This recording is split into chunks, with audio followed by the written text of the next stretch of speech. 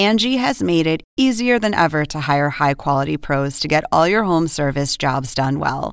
Just bring them your project online or with the Angie app, answer a few questions, and Angie will connect you with local pros who match your specific needs. Or book a service instantly at an upfront price. So join the millions of homeowners who use Angie to care for their homes and get your next home service job done well. Download the free Angie mobile app today or visit Angie.com. That's ANGI.com. Gambling has a lot more visibility than it used to. It's on the internet, it's on prime-time television, and it's almost a varsity sport on some college campuses. But several young men learned the hard way that gambling can put your money at risk, and sometimes your life.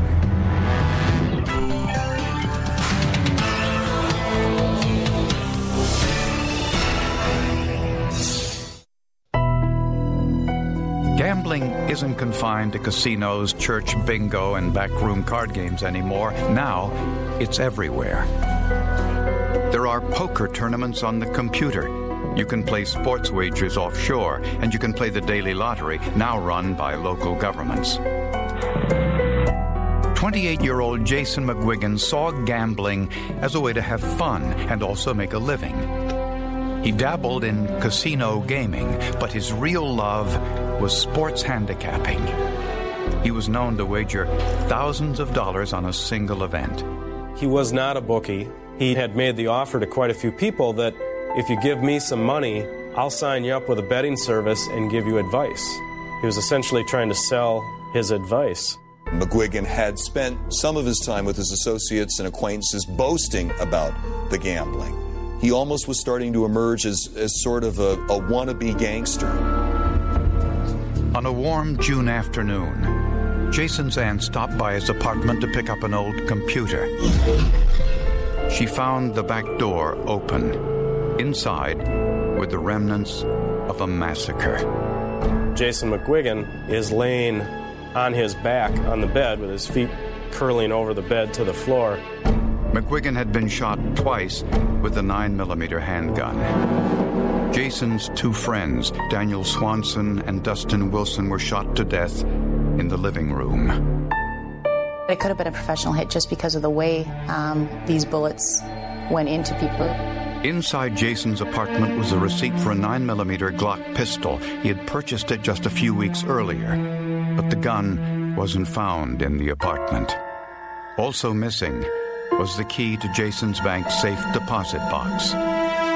Investigators believe Jason McGuigan was the intended target, and that his two friends sleeping in the living room were simply in the wrong place at the wrong time. It's just totally unexpected. He didn't really have any enemies that we knew of at all. So when this happened, it was a big surprise to us. Jason, Dustin, and Daniel, they were just normal kids, trying to make something out of their life. They weren't bad kids. When local news agencies reported the murders, a witness came forward with some revealing information. A few hours before the murders, the witness saw three men in a Cadillac Escalade shouting obscenities and making inappropriate gestures to an Asian man in the car behind them. She remembers it clearly. She thought it was a road rage incident, and these three white kids were somehow racially attacking this Asian kid. The witness identified the three men in the Escalade as Jason McGuigan, Daniel Swanson, and Dustin Wilson, the three murder victims. In a case that had so many stunning revelations, this one ranked right up there with it.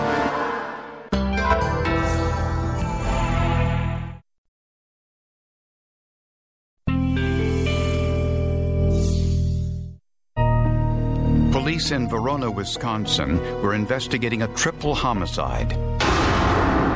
An analysis of the crime scene indicated that Jason McGuigan's two friends were killed first as they slept in the living room. The killer took Jason into the bedroom.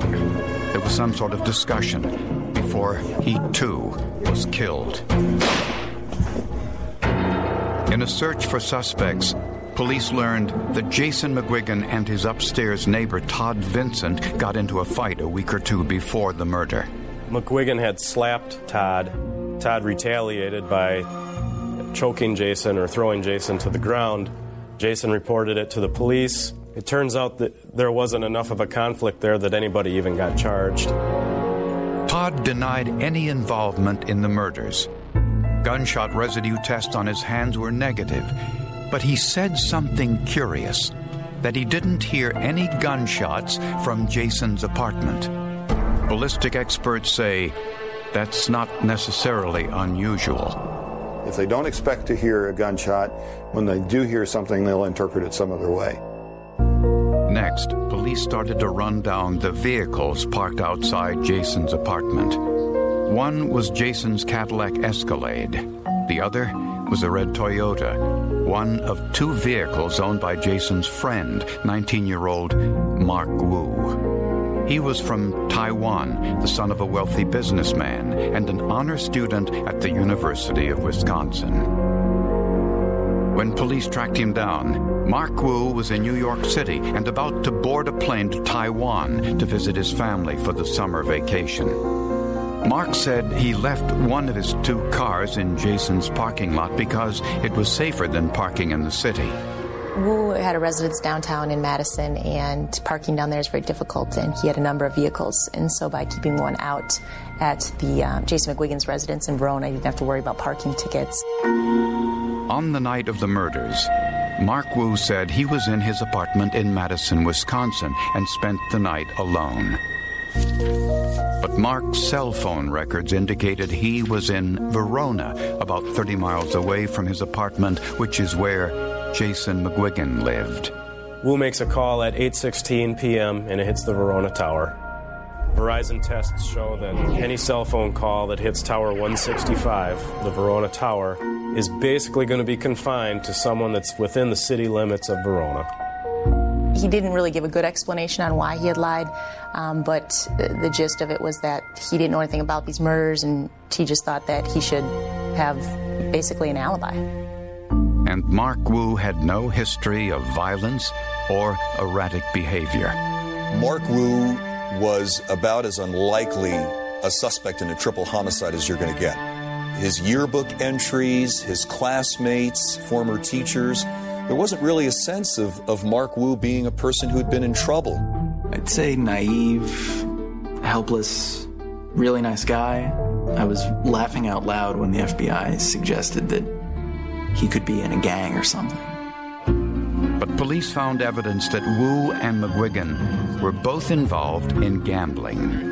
We learned that Mark Wu, through his family, it appears primarily, had resources. So he had money to burn. 5 days before the murders, Mark Wu gave Jason McGuigan a large sum of money to bet on a professional baseball game. One game in particular was the Major League Baseball game, Pittsburgh versus Cleveland. That game happened to go 15 innings and lasted about 5 hours. Mark Wu used his cell phone to call a sports betting service that night to find out which team won. The pitcher takes the sign, winds up. The pitch, it's in the dirt, past the catcher. The runner from third is heading home, and there's the throw. Safe. The game ends on a wild pitch, and Pittsburgh wins 7-6. I don't believe it. For the second night in a row, Pittsburgh wins in 15 innings. According to friends, when Mark realized that he won, he couldn't contain his excitement. Wu is ecstatic. He's screaming. He's excited. 17 grand. I won 17 grand. When Mark Wu asked Jason McGuigan for the $17,000 he had won, he learned for the first time that Jason never placed the bet. Jason reacts to that by pulling his newly purchased Glock pistol out of his pants, waves it at him, and says, "Shut the f*** up." There is, in fact, no bet placed. Nothing documents that Wu had any money put down. Jason did not have any money put down. So this bet is completely a false bet. Why Jason didn't place the bet is unclear. Either he forgot or decided to pocket Mark's money instead. Regardless, this gave Mark Wu 17,000 reasons to seek revenge.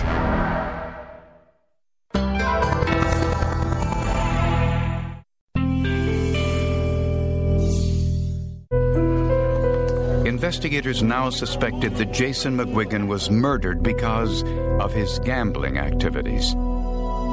In Jason's personal files was evidence he placed bets through Olympic Sports, an offshore betting agency in the Caribbean. He would call in and they would tell you the lines, the spreads, and what the picks were on those games, and he would then place bets on those. Gambling agencies set up shop outside the country to circumvent U.S. law enforcement. All of his bets throughout his entire account history with Olympic Sports were made by telephone. Olympic Sports records all incoming phone calls, and the reason they do that is just in case somebody has an argument over whether or not they made a bet or did not make a bet. They've got some kind of proof to back up what happened. When police listened to the tapes, they heard someone else on the phone with Jason. Win 100 on the win. Okay, I'll place my bet on. The voice sounded like Jason's friend, Mark Wu. And it was clear that Wu was also betting big on sporting events. You have Jason actually taking over, grabbing the phone in some manner, because you can hear the voice change on the tapes. You can also hear him in the background telling Wu what to do. So you can see that McGuigan is really sort of the mastermind behind any of this gambling that's going on. I'd like to know who the pitchers are for the baseball game Atlantic at New York. No, Atlanta Braves. Yeah. Should be Maddox and Glavine. Maddox and Glavine? Yes, sir. I'll place my bet on Risk 100. He didn't know what he was doing. He didn't know pitchers' names. He didn't know team names. He didn't understand the odds. An investigation into Mark Wu's finances revealed a telling piece of information. When we began to discover that Mark Wu had, over a 4 or 5 month period, drawn more than $70,000 out of his bank account, that Mark Wu was telling investigators that he, at one occasion had dropped $15,000 on a single bet. And investigators already knew there was a disagreement about the baseball bet, and that Mark Wu believed Jason owed him $17,000. So it tells us that there's definitely some money issues going on between the two of them, and they're very severe in nature. Mark gave police permission to search his apartment. They found no bloody clothes or weapons. But in the parking lot was the second vehicle Mark Wu owned. This one was silver, like the one seen following Jason McGuigan the afternoon before the murders. Inside was the owner's manual for a Glock 9mm pistol, like the one missing from Jason's apartment, the same caliber weapon used in the murders. Ballistic expert Bill Newhouse compared the shell casings from the murder scene to the ones provided by the manufacturer when Jason purchased the weapon. It was clearly printed as having been cartridge casings fired in, and it specified the Glock pistol, which had been fired in, with the serial number and really nice information that we don't see very often. They matched, proving that it was Jason's own weapon that killed him. Hoping to find the murder weapon, police searched the garbage dumpster behind Mark Wu's apartment. Instead, they found a pair of sandals in a white plastic bag, along with some of Mark Wu's credit card receipts. Police also checked other dumpsters in a 4-block radius. They find out specifically where that particular garbage would be dumped. And they dig. And they, do that dirty work that so often is the key to solving crime. And they find this gun case. To see if the case contained any fingerprints, forensic analyst Mike Riddle used superglue fuming, a process where the chemicals from heated superglue adhered to finger oils. Riddle saw what he thought might be some partial prints and used yellow dye to enhance the image. These partial prints were in an unusual location. They were in one of the corners in a curved portion of the gun case, partially covered by the foam rubber that was in there. Had I not removed the foam rubber, I probably would not have been able to develop these prints using super glue. The prints belonged to Mark Wu.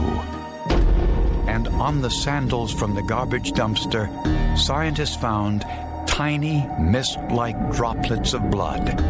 DNA testing revealed the blood on the sandals came from the youngest murder victim, 17-year-old Dustin Wilson.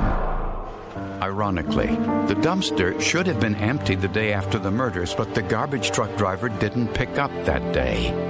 We spoke to the garbage collector, and he admitted that he often fibs on the document, indicating that he did pick it up when in fact he does not pick it up. Mark Wu was arrested and charged with 3 counts of first-degree murder, but he would never be convicted.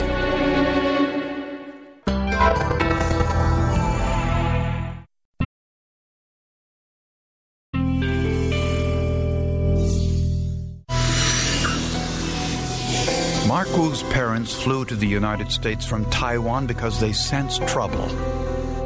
Mark had withdrawn over $70,000 from his bank account and wouldn't give his parents an explanation. Wu had been involved in some sort of money losses and, in their words, hadn't been a very good boy, and they were taking him back to Taiwan to make him sort of a good boy again. Prosecutors say Mark Wu tried to collect the $17,000 Jason McGuigan owed him for the baseball bet. He wanted to deposit this money into his bank account to placate his parents. But Jason didn't place the bet, so he refused to pay. Around 3 p.m. on the day of the murders, a witness saw Jason McGuigan's friends threaten Mark Wu, angry apparently because Wu had been following them. Later that night, around 8 p.m., Mark broke into Jason's apartment, but Jason wasn't there. So he stole Jason's 9mm Glock pistol. Then called Jason, asking him what time he was coming home.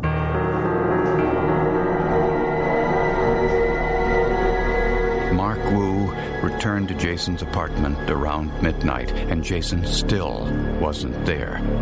Instead, Jason's 2 friends were in the living room, asleep, the ones who harassed him a few hours earlier. Mark Wu killed them to eliminate potential witnesses. In doing so, he got Dustin Wilson's blood on his sandals.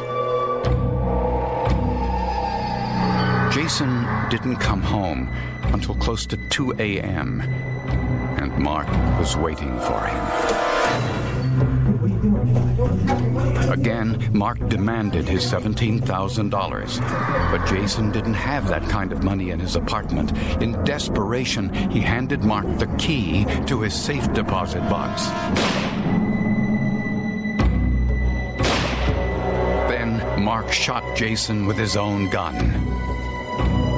No one knows what Mark did with his bloody clothes and Jason's gun. He threw the gun case containing his fingerprints in a garbage can a few blocks from his home.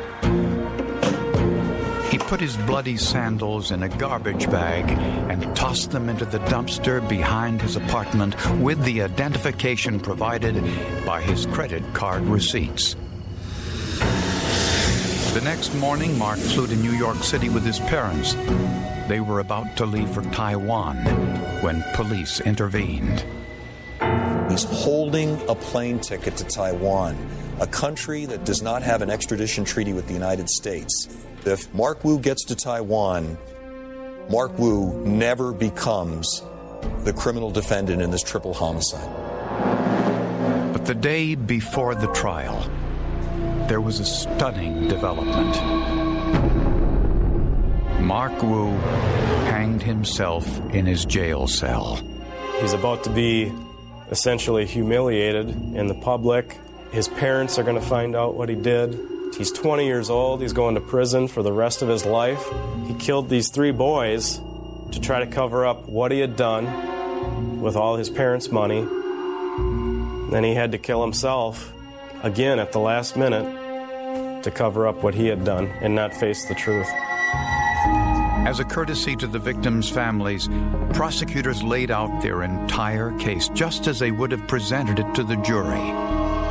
And the science left no doubt there would have been a conviction. We gave what would have been an opening statement or a closing statement to these family members and went through the evidence we had so that they knew we took care of their family members, their friend's killer, that this was the right person, there's not somebody else out there. To me, they showed that Wu was guilty, and it was one of the better things that they ever could have done for us, short of us having an actual trial. The DNA, the spatter, the shell casings, and the fingerprints are all what really wrap up this case and take it from a circumstantial case to a case that's proven by forensic evidence.